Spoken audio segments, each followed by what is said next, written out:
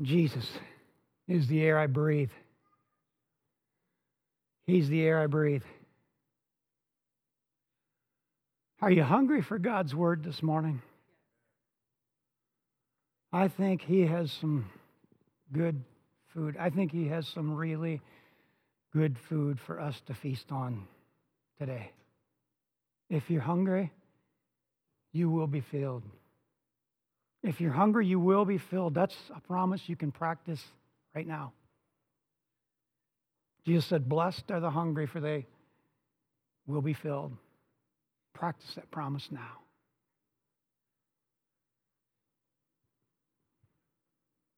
I am off mute, so if I'm not on, it's Nick. Can you hear me? Okay. When Jesus gave us everything He had, He said, "It is finished." When Jesus gave us everything He had, He said, "It is finished." That revelation right there, a revelation of that makes me want to pitch my tent and camp out in His presence. Fellowship with Him. Enjoy the sweet fellowship of Jesus. You know, that's why we were brought into relationship with God. 1 Corinthians 1:9 says, we were brought into relationship with God for the purpose of fellowshipping with the Son, Jesus Christ our Lord. Sweet fellowship. He gave us everything. When I realized the revelation that He gave me everything and He had makes me want to hang out with Him, to hang out in fellowship. Because He's my shepherd. Jesus is my shepherd. In His presence, I do not want for any good thing. For when I'm in His presence, He makes me lie down in the green pastures of plenty, and He leads me beside the quiet waters of peace. He restores my soul when I'm in His presence. He takes away the depression. He takes away the anguish. He takes away the anxiety. He takes away the resentment. He takes away the disappointments. He takes away the pain.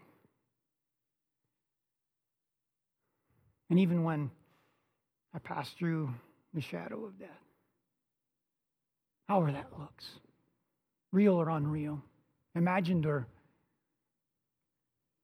realistic, spiritual or physical, I fear no evil because I'm in His presence. His rod of protection and His staff of direction, they bring me comfort.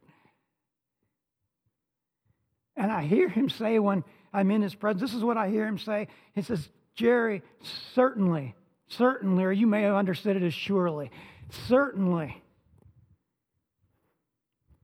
God's goodness and His loving kindness will follow you. Follow you all the days of your life." His goodness is running after me. So that's what I hear Jesus, my shepherd, say when I'm in His presence. He says, the blessings are chasing you, Jerry. He's constantly reminding me that the blessings are chasing me because, sometimes I hear Him say this, like yesterday. Like after I spilled the diesel fuel all over myself and all over the pump because my makeshift extended spout came loose. And yeah, I cussed. Okay, I did. But see, the reason I hear Him say, stop trying to outrun them, is because I'm just like you. I play the devil's mind games. What do I mean by that? The devil's mind games are this. Why don't the promises, why don't the blessings, where are the blessings? Why aren't they in my life? Why can't I experience your blessings? Where are they? Where are they? Where are they, God? And then as soon as I get a revelation, as soon as I hear Him telling me, the blessings are chasing, you know what I do? I start to outrun them. Why? I start trying to outrun them because I feel guilty. I think I have to deserve them instead of basing it on the blood of Jesus Christ. And because I cussed, because I want to quit, because I'm tired, because of any number of reasons, because I have unbelief, I try and outrun them. But I hear Him saying, the blessings are chasing you. Stop trying to outrun them. His goodness is running after me. When Jesus gave us everything He had, He said, It is finished. Our scripture reading this morning is Luke chapter 17. I'm reading verses 11 through 16. 11 through 19. Luke 17, 11 through 19. And it came about while he was on his way to Jerusalem that he was passing between Samaria and Galilee. And as he entered a certain village, 10 leprous men who stood at a distance met him. And they raised their voices, saying, Jesus, Master, have mercy on us. And when he saw them, he said to them, Go and show yourselves to the priests. And it came about that as they were going, they were cleansed. Now one of them, when he saw that he had been healed, turned back, glorifying God with a loud voice. And he fell on his face at his feet, giving thanks to him. And he was a Samaritan. And Jesus answered and said, Were there not 10 cleansed?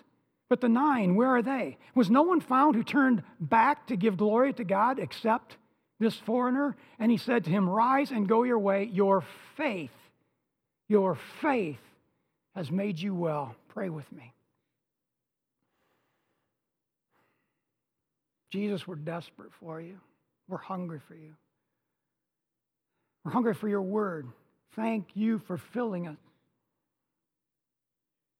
Open our minds to understand the scriptures this morning, each and every one of us. Open our minds to understand how faith works, how you designed faith to function in our lives. Help us to be honest with ourselves and admit to ourselves where we have barren faith in our lives, and to impregnate that barren faith with the power of your word, with your power, so that that faith will reproduce and deliver your reality in our lives. Lord, help us to bring into manifestation the spiritual realities of your promises by expressing authority with action in the physical world. Thank you for doing so this morning. Thank you for opening our minds to understand the scriptures, Jesus. You did it for your followers in the upper room. You'll do it for us. Thank you, thank you, thank you, thank you, thank you, Jesus. Amen. These men, we are impregnating barren faith with the power of God, part 2 this morning. And these men, the men in last week's story, the 4 men who carried their paralytic friend, their paralyzed friend to Jesus, all 5 of those men, the man on the stretcher included, their faith's actions preceded the encounter with Jesus. This is important to understand. Their faith's action preceded the encounter with Jesus. They came to faith's obstacle, the crowd. I think I'm losing this thing here. Where's Nicholas? There we go. We got it. Their faith's obstacle was the crowd. They overcame the crowd to get their friend to Jesus, demonstrating to Jesus that their faith was pregnant, ready to deliver. Their belief was so strong that it caused them to tear apart someone's home, to actually dig a hole in the roof, remove the tile, dig a hole in the roof, and drop their friend down in the presence of Jesus.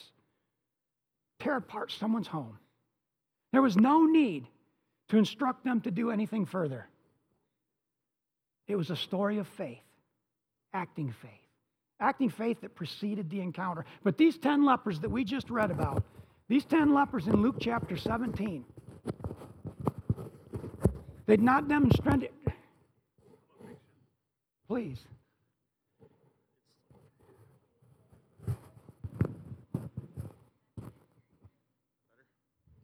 Feels better. We need to strap this thing on. Get me all bundled up. These 10 lepers, they'd not demonstrated any faith prior to their encounter with Jesus. They stood at a distance.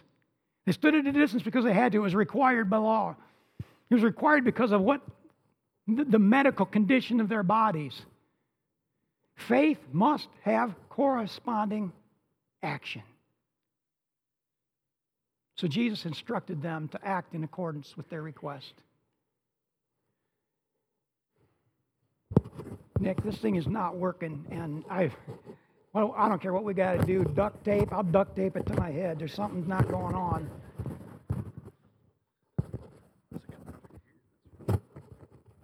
My ears aren't big enough.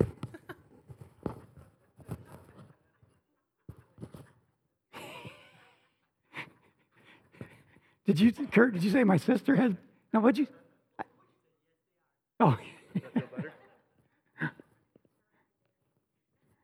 Okay, I think we're ready to go. I don't know. Okay. Faith must have corresponding action. So Jesus, because these 10 lepers had not acted, faith, there was no corresponding action to their faith prior to coming to Jesus. So Jesus instructed them to act according to their request. Jesus didn't act without rhyme or reason. He didn't do things without a rhyme or reason. There was a reason for everything that he did. Contrary to what religion has tried to teach us, you never know what God's going to do. Jesus he just did a whim. He just changed things up so that they, I'm going to grab the handheld here in a bit. He didn't just do whatever he felt like doing. He didn't change things up just so we didn't build a doctrine out of it. Let's get rid of this thing.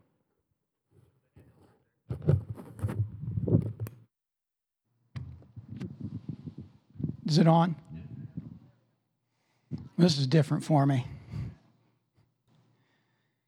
There was a reason for everything that he did. I know religion has come up with all these reasons why Jesus did that. He just did things to keep us confused so that we wouldn't establish a doctrine or a pattern. But there was a reason for everything that he did. There was a reason he put clay on a blind man's eyes and told the blind man to wash in the pool of Siloam. There's a method to faith. There's a method to faith. It must have corresponding action. Why make a blind man wrestle his way through half a mile of crowd, at least half a mile. It could have been 3/4 of a mile through the crowded streets of Jerusalem. It wasn't to terrorize him. Jesus is not an abuser, nor was it random. There was a reason. It was so this man could prove his faith, to give evidence that it was pregnant with the power of God. It was so his faith could express authority in the physical realm and give birth through action. Through action. So Jesus instructed these lepers to act in accordance with their request.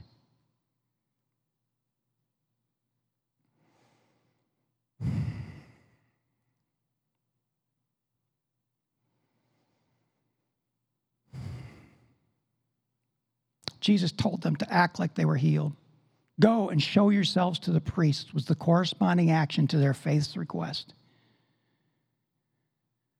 It was the corresponding action. Go show yourself to the priest was the corresponding faith the corresponding action to their faith that was needed to deliver in the physical realm. And deliver it did. And it came about as they went. They were cleansed. Verse 14. As they went, as they were acting like they were healed, they were cleansed. Jesus told them to act like they were healed. That's what he told them, because one would not go show himself to the priest if they had leprosy. Couldn't do it. They were not allowed in public. Only if you were cured would you go show yourself to the priest. Act like you're healed. Go show yourself to the priests. That was the word of God they had to act upon. They had to overcome fear of the crowd. How many of you have been watching the series The Chosen? The Chosen depicts very well what that culture at that time, how they treated lepers. They had to overcome the fear, the rejection of the crowd. They had to overcome fear of rejection by the priests. They had to overcome their fear of failure. What if this doesn't work? They had to believe Jesus and act like they were healed. They had to focus on his word. His word was go, show, the word of God to them was go show yourselves to the priest. They had to focus on that word, not their flesh, not their feelings, not their rags and their wrappings. Remember Proverbs 4:20 from last week? Focus on my words. Focus on my sayings. Pay attention to my sayings because they are life and health to your whole body. They knew God. They knew Messiah. They knew his integrity. I'm going to be talking about integrity today. They knew the integrity of Messiah. They believed his word was good. If not, they would have gone back to the colony. If they didn't believe that his word was as good as done, they would not have gone to show themselves to the priest. They would have gone back to the colony. And what would have happened if they went back to the colony? They would have remained lepers, just like those 5 men. If they would have let the crowd convince them that it must not be God's will, it wasn't meant to be, whatever will be, that man, their friend, would have stayed on the stretcher. He would have remained on that stretcher.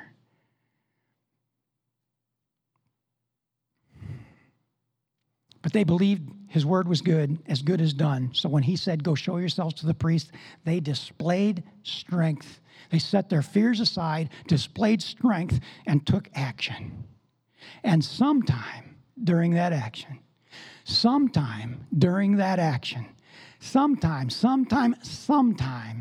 not before they went, but as they went, sometime during that action, get the revelation. Daniel chapter 11:32, where we finished last week, declares this. But the people who know their God will display strength and take action. And as I explained last week, it's actions of faith. Not actions of holiness, it's actions of faith, like Moses and Elijah and David and Gideon and Joshua. The people who know their God, the people who know that he is a God of integrity, know that he will do what he said he would do, that he's done what he said he's done, they will display strength and take action. By faith, we sow God's words in our life. We sow his word in our lives by acting on it. By faith, we sow the promises of God in our lives by practicing them. You can know his word and not know God, just like those Pharisees last week in that house, just like the scribes and the teachers in that house. They knew the scriptures, but they didn't know God. They missed him. He was standing right before them, speaking to them, and because they had no faith, because they didn't know God, they missed him, but they knew the scriptures. You can know his word and not know God, but you cannot know God and not know his word. You cannot know God and not know his promises. It's the promises that allow us to know God. The promises allow us to know who he is, what he's done, his attitude toward us. The promises allow us to know his willingness to operate on our behalf. The promises reveal his power toward us, the power that he's given to us, not just to survive, but to thrive. Knowing God in this way, knowing his integrity, will cause us to display strength and take action. Actions of faith. Actions inspired by the reality of God's word. Actions inspired by his promises, by his integrity. Actions inspired by knowing him. God's integrity, the integrity of God's word, means nothing until we get on over it. His integrity is of no value if we don't believe and act on it. The integrity must be mixed with faith if it is to profit us. Hebrews 4:2 tells us that the word they heard, speaking of the Israelites, who did not go into the promised land and instead wandered in the desert for 40 years, said, we heard the good news just as they heard. They heard good news just as we've heard good news, but the word they heard, the good news they heard, didn't profit them any. It didn't bring about results. It didn't give birth to anything because it was not united by faith in those who heard. They didn't mix it with faith. There's some important things God's trying to share with us in pregnant faith. Answer some of the why questions.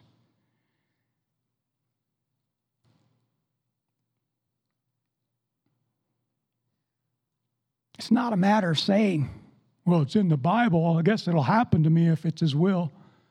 God is sovereign, you know. No. We've got to sow the seed to get a harvest. That's the purpose of the seed, is to be sown.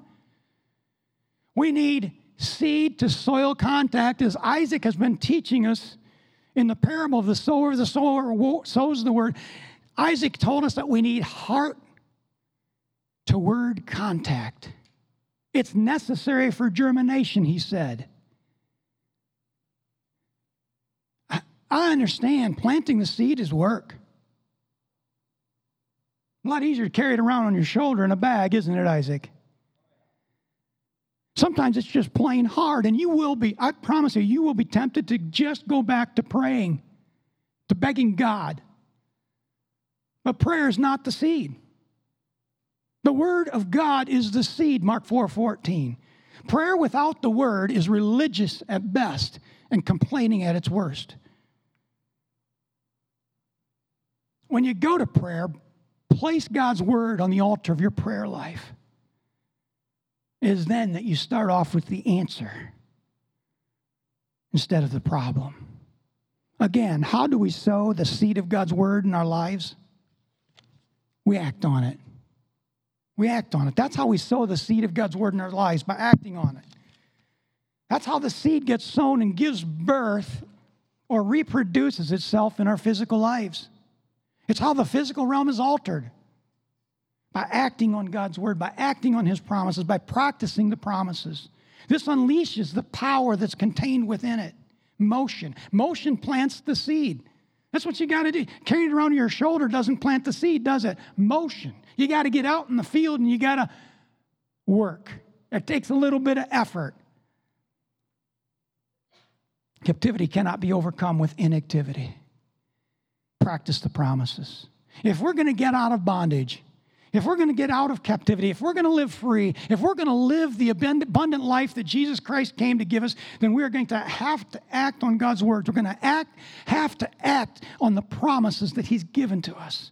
If we're going to successfully weather the storms of this life, and there are storms designed to keep us captive, storms designed to put us into bondage. If we're going to successfully weather those storms, we're going to need a shelter. What is it that builds our house? What is it that builds that shelter that will allow us to successfully weather the storms of life? Luke chapter 6, verses 47 and 48 tells us explicitly. This is what it says. Everyone who comes to me and hears my words and acts upon them, I will show you whom he is like. Notice that phrase, acts upon them. That's the key phrase here. Who hears my words and acts upon them, I will show you whom he's like. He's like a man building a house who dug deep and laid a foundation upon the rock. Dug deep. And when a flood rose, a torrent burst against that house and could not shake it because it had been well built. Acting on the word is the only thing that will build our house to weather the storms of life. Acting on the word and only acting. Nothing else will build that shelter. Not hearing the word, not love, not faith, not hope, not prayer, not discipline, not knowing the word, not memorizing it, not learning the Hebrew or the Greek of it, not even seeing into the spiritual dimension, not speaking the word, not even believing it, will build that shelter. James 2:19 says, even the demons believe, but what does it profit them?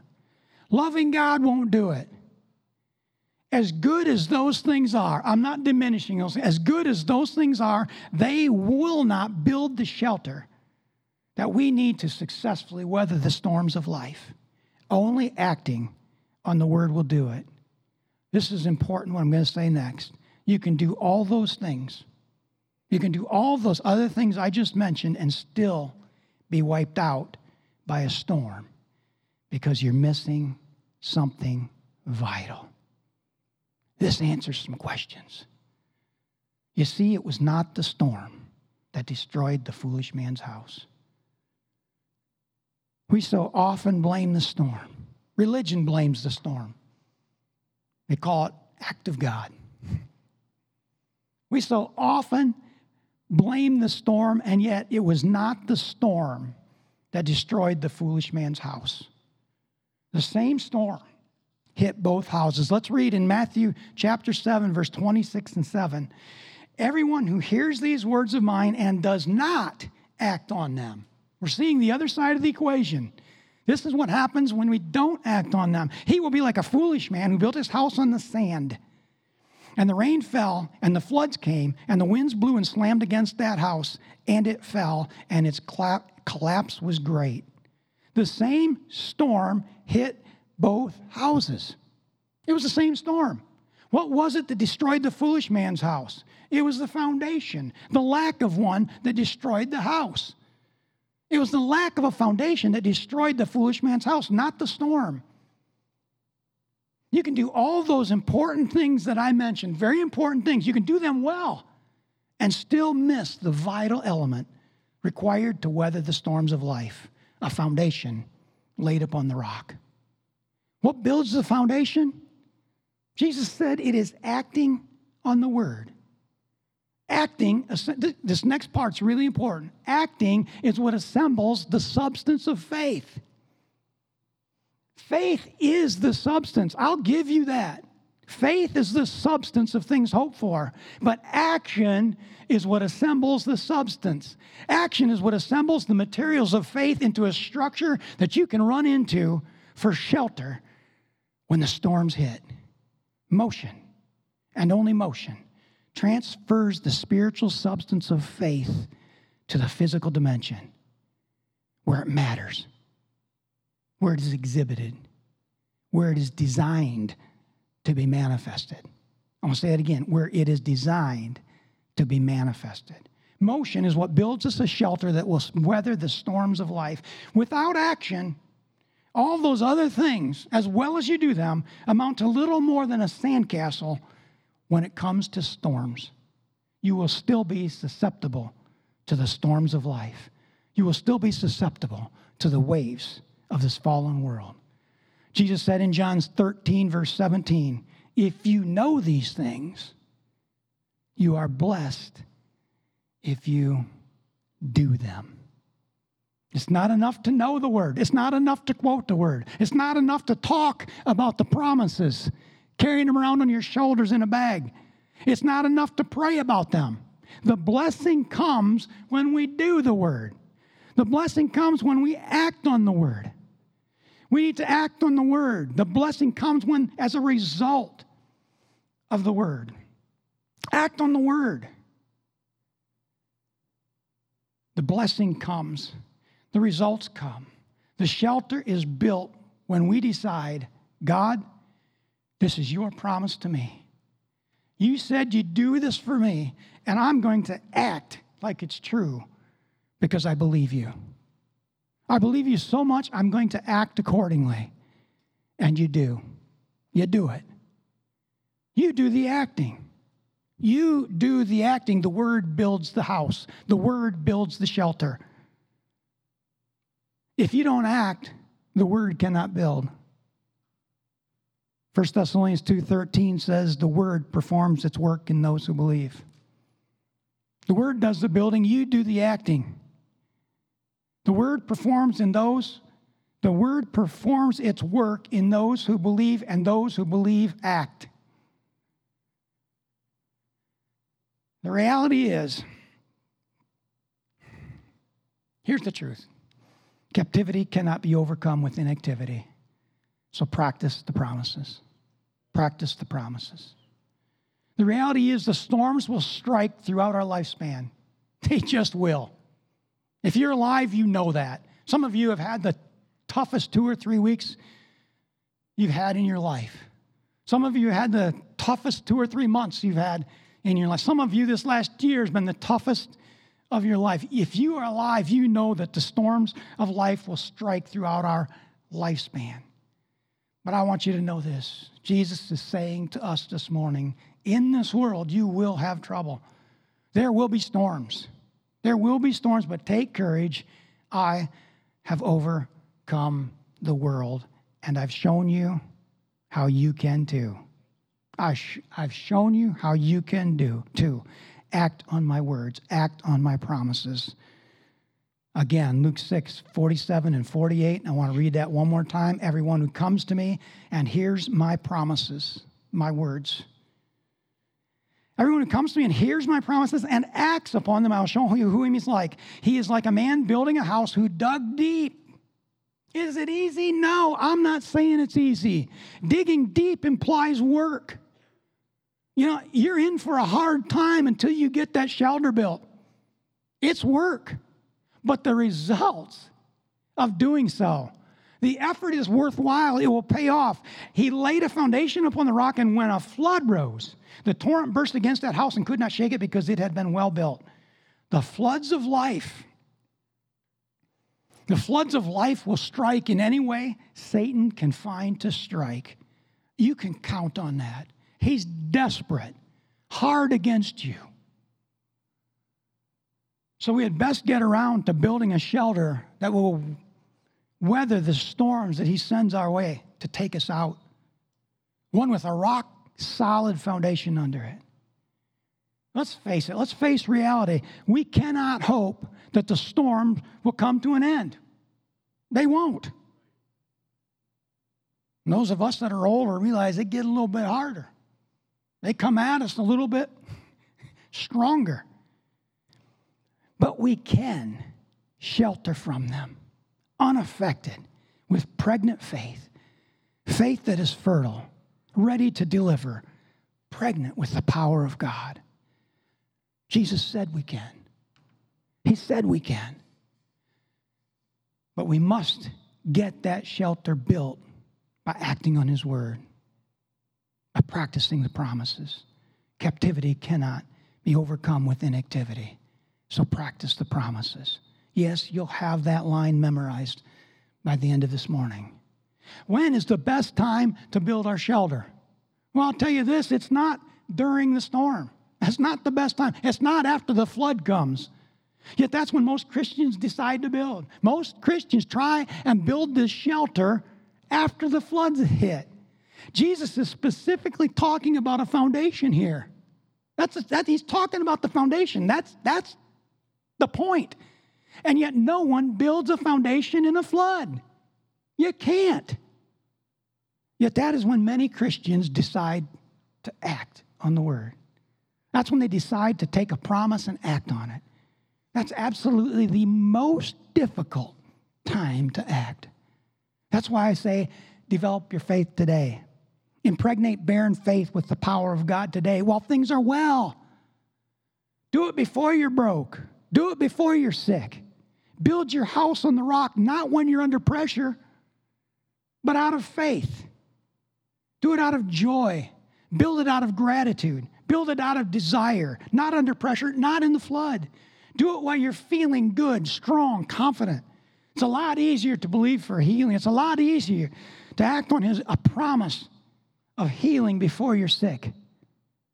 It's a lot easier to act on a promise of prosperity before you're in the midst of bankruptcy. It's a lot easier to act on a promise of marital intimacy before divorce. As a pastor, I have seen many men decide to act on God's word regarding marital intimacy after the threat of divorce, after the papers have been served. That's the storm, buddy. That's the storm. I want to tell them, you are in the middle of a hurricane. You're trying to build a foundation in a flood. It's hard, brother, to build intimacy when the divorce papers are in her. Get that picture? She's got the divorce papers in her hand, and you're set out to build intimacy. And yet that right there, that picture, you can picture it. You're sitting, I know what you're thinking.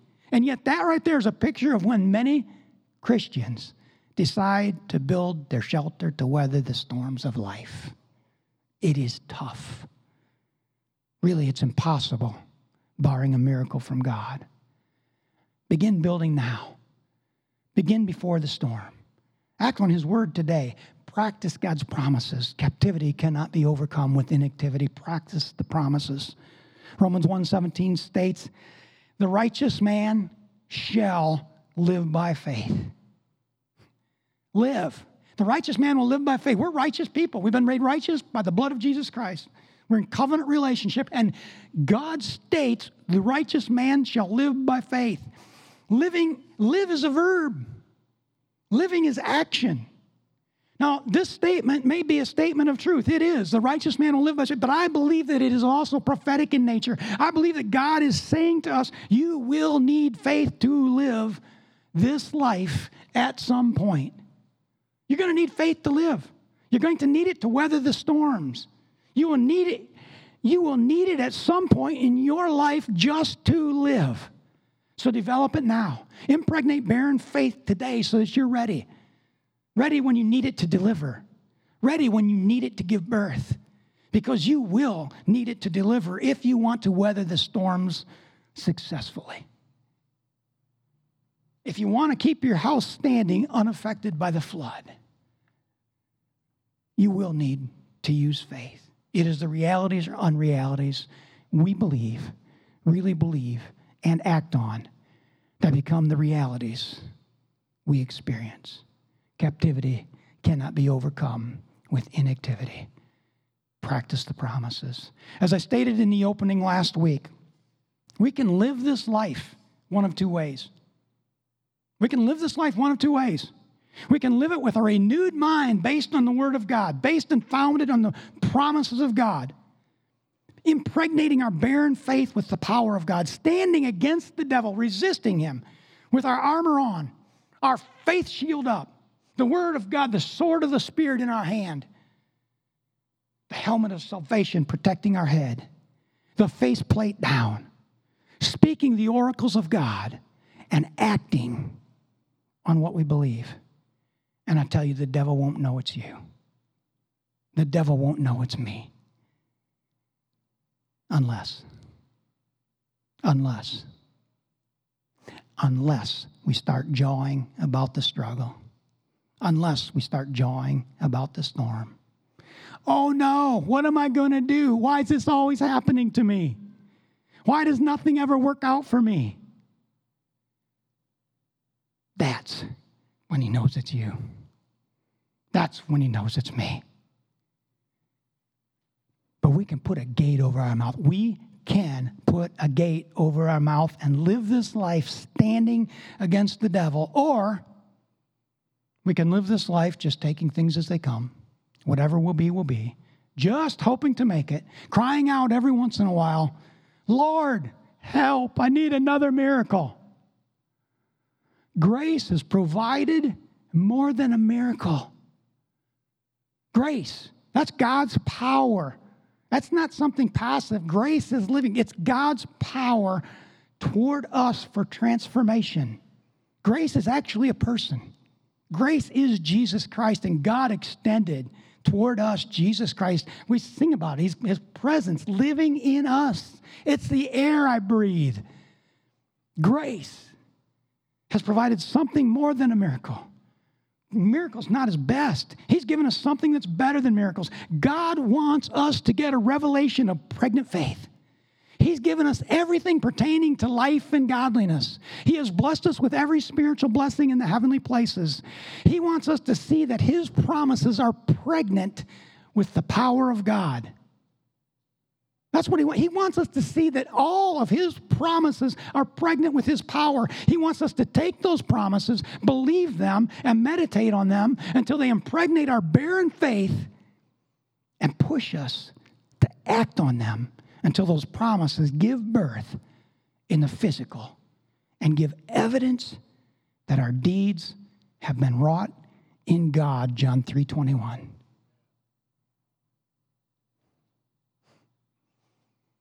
And we can choose that. We can choose that. To practice the promises. We can choose to practice the promises of John. Can you put up that verse, John 3:21? But he who practices the promises. He who practices the promises, right? That's the truth. That's the truth. God's promises are truth, right? Jesus said, thy word is truth. In John 17:17. He who practices the proofs comes to the light, or God's reality. We can choose to practice the promises, come to God's reality, and have our deeds, our actions fashioned in God. Again, you can live this life as you choose. As you choose. Because when it comes to the future, there are three kinds of people. Those who let it happen, those who make it happen, and those who wonder what happened. We are the people of God, covenant sons and daughters of God, brothers and sisters of Jesus Christ. The anointed one lives on the inside of us. We as the people of God, are ones who should make things happen, make the future happen. We should take God's word, his promises, and choose life. And choosing life impacts our destiny. God said, I set before you life and death. And he goes on to tell us to choose life.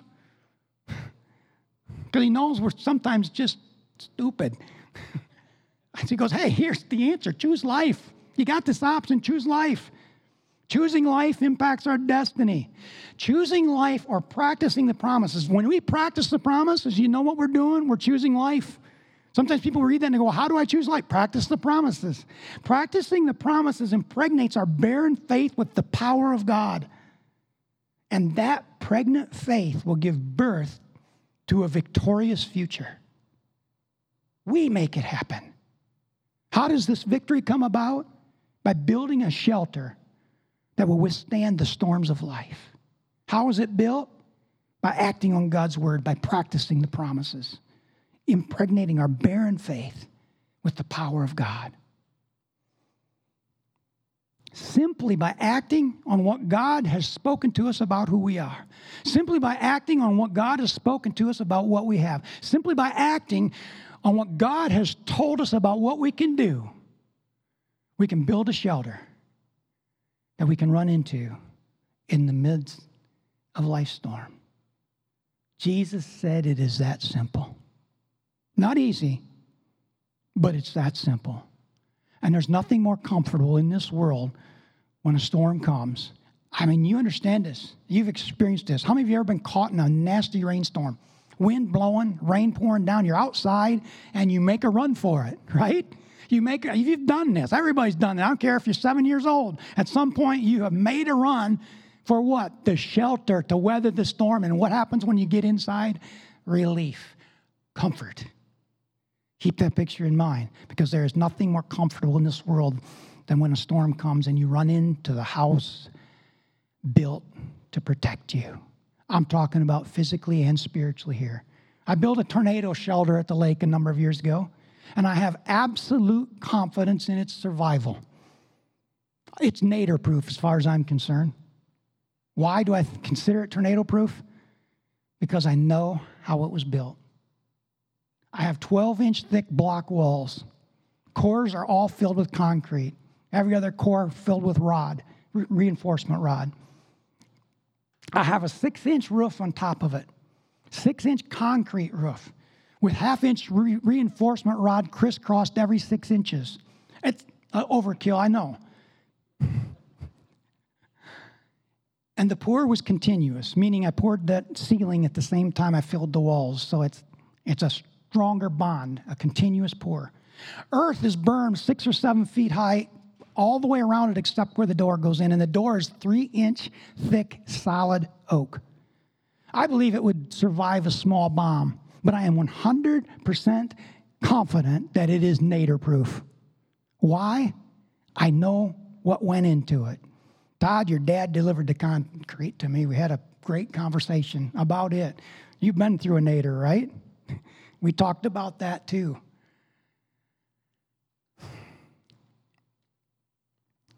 I know what went into it. I know how thick the walls are. It's not very big, but I could get 8, 10 people maybe if we squeezed together, and I know we'd be safe. It's the same with our spiritual shelter. When the storm hits, when the wind and the rain is blowing, we need to know what's in the construction. And we can be 100% confident it's devil storm-proof. We can be 100% confident that it'll remain intact no matter what he throws at us. And that we can provide shelter for others in the same storm. Get that picture. See, that's thriving, not just surviving. When you can say, hey, come on in. I've been through this. I've experienced it. I've stood against it. I'm still standing. It didn't wipe me out. Satan's storms did not take me out. I'm no longer captive to his threats. I'll help you through this. Your shelter's not built yet. Mine's built. I've taken the time. I've dug deep. I've built a house to shelter the storms. It's got a rock-solid foundation. You come in. When this flood passes in your life, I'll help you build a foundation to weather the storms of life. That's living. You can provide shelter to someone else because yours is intact. Because yours is intact. And it's built simply by practicing the promises. That's how it's built. Just practicing the promises. Practice them over and over and over and over and over again. Like you practice anything. Mistakes, move on. Fall off, get back on. Fall down, get back up. Quit, start again. Just keep practicing the promise until it becomes second nature, until you react to life, until you react to life's circumstances with that promise without even thinking about it. Like a professional boxer. Do you know that a professional boxer does not even think? His brain does not process his opponent's moves. You have an opponent. You have a devil that's trying to box you. And if you will practice the promise, a professional boxer has spent years training his body to react without thinking. Like riding a bicycle. You know what they call it, like riding a bicycle? You don't think about it, do it. You jump on and ride. Why? Practice. From the time you were 4 or 5 years old, you practiced driving a car. Some of you have been driving a car for 50 years. You don't even think about it. Your mind doesn't have to process, what do I do next? That's what I'm talking about. Practice the promise until you react to life's circumstances without even thinking about it. That makes it sound easy, doesn't it? It's not easy at first, but it will get easy. It wasn't easy driving the car the first time. It wasn't easy riding the bike the first time. There were some bumps and bruises. You had to get back on. You made some mistakes. We need to see the promises as pregnant with the power of God. God said, my word will not return to me void. My promises will not return to me void without, they will not return empty without succeeding, without accomplishing the matter for which I sent it. That's Isaiah 55:11. When we practice them, when we practice the promises, we are returning them to Him. And they won't return empty.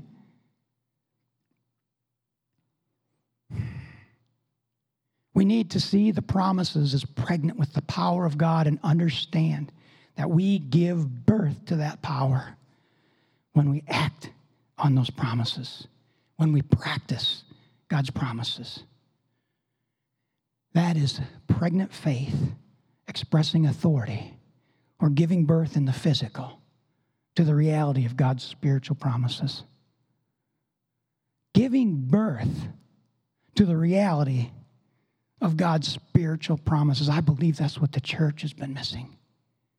Giving birth to the reality of God's spiritual promises. Practicing the promises gives birth in the physical to the reality of God's spiritual promises. Captivity cannot be overcome with inactivity. So practice the promises. We're going to believe something, church. We are going to believe something. Why not believe God? I challenge you this morning. Why not believe God? Why not take His promises or a promise, believe those promises, and then act in accordance with what we say we believe? Why not?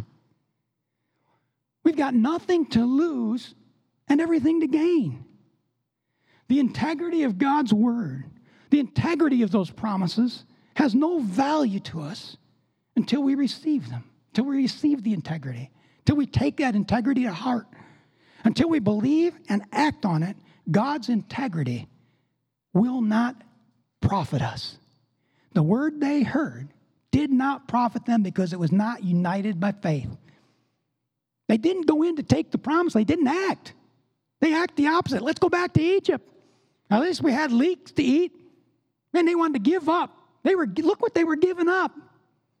The milk and honey of the promised land to go back to Egypt as slaves and eat leeks. And we as Christians, because of the effort involved in digging this foundation and building that shelter and practicing the promises. See, we've been taught, religion has taught us to give up after the first try. They haven't taught us that we need to spend the rest of it to make a commitment. You know the people that make it to the level of a professional boxer, a professional football player, a professional basketball player, any professional level of commitment, they're in it for life. at the time they make that choice, they are in it till they get to the top. They aren't just going to try it. I am going to work at this until I make it. And they make movies about the ones that are the underdogs and make it. But religion has taught us that, well, if it didn't work, try it. And if it doesn't work, then it must not be God's will. Whatever will be, will be. God's sovereign. You never know what he's going to do. You know what? You can know what God's going to do. If he made a promise to you, he said it's as good as done. Think about those two stories and what that does to this whole sovereignty of God. He's going to do what he's going to do. Jesus, you didn't see Jesus chasing anybody down. Hey, wait a minute. If those 10 lepers would have went back to the colony, he would not have chased them down. They would have remained in the condition that they were in, and the church has missed that. I'm talking about the religious church. If those 4 men and the guy on the stretcher, if they would have said, this is too hard, or must not be God's will, or this isn't the day, he would have remained on the stretcher, and I tell you what, Jesus would not have stopped teaching, got up and chased them down. That picture is not really presented in nominal Christianity. Oh, it is here. This is a word-driven church. This is a faith-driven church. We understand that faith is a spiritual force that God gave us to alter the molecular structure of our world.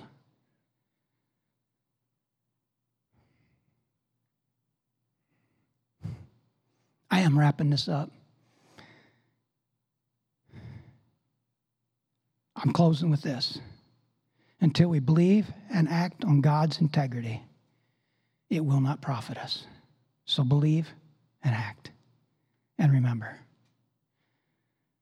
when Jesus gave us everything he had. See, we're not doing it without resources. We're not doing it without tools. He gave us the 3 most powerful spiritual forces that are known. Faith, hope, and love. Hope will build the blueprint. It will create the blueprint for faith to go to work.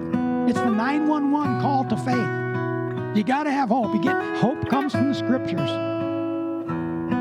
Hope comes from the promises. You read a promise and hope rises up. I can live differently. I don't need to live like this. It creates a mold for faith to pour into. Faith is the substance, the materials of things hoped for. Faith, hope, it's all motivated by love. Hope creates the blueprint. Faith builds to the blueprint. But what is it that assembles them? What is it that assembles the substance? What is it that puts together the materials of faith? It's action, motion. And you have everything you need to put it together.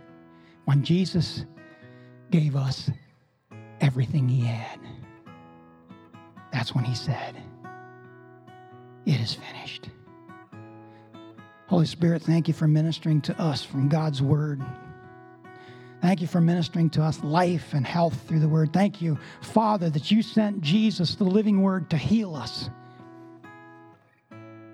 Thank you that you've blessed us. Thank you that our storehouses are blessed. And I speak over everyone in attendance this morning that their storehouse is blessed. And Lord, I pray that they get a revelation of acting on that promise. And it might be different. The action, I can't sit there and say what the action is, Lord. It might be different for somebody. If they don't have a storehouse, their act of faith is to begin creating a storehouse.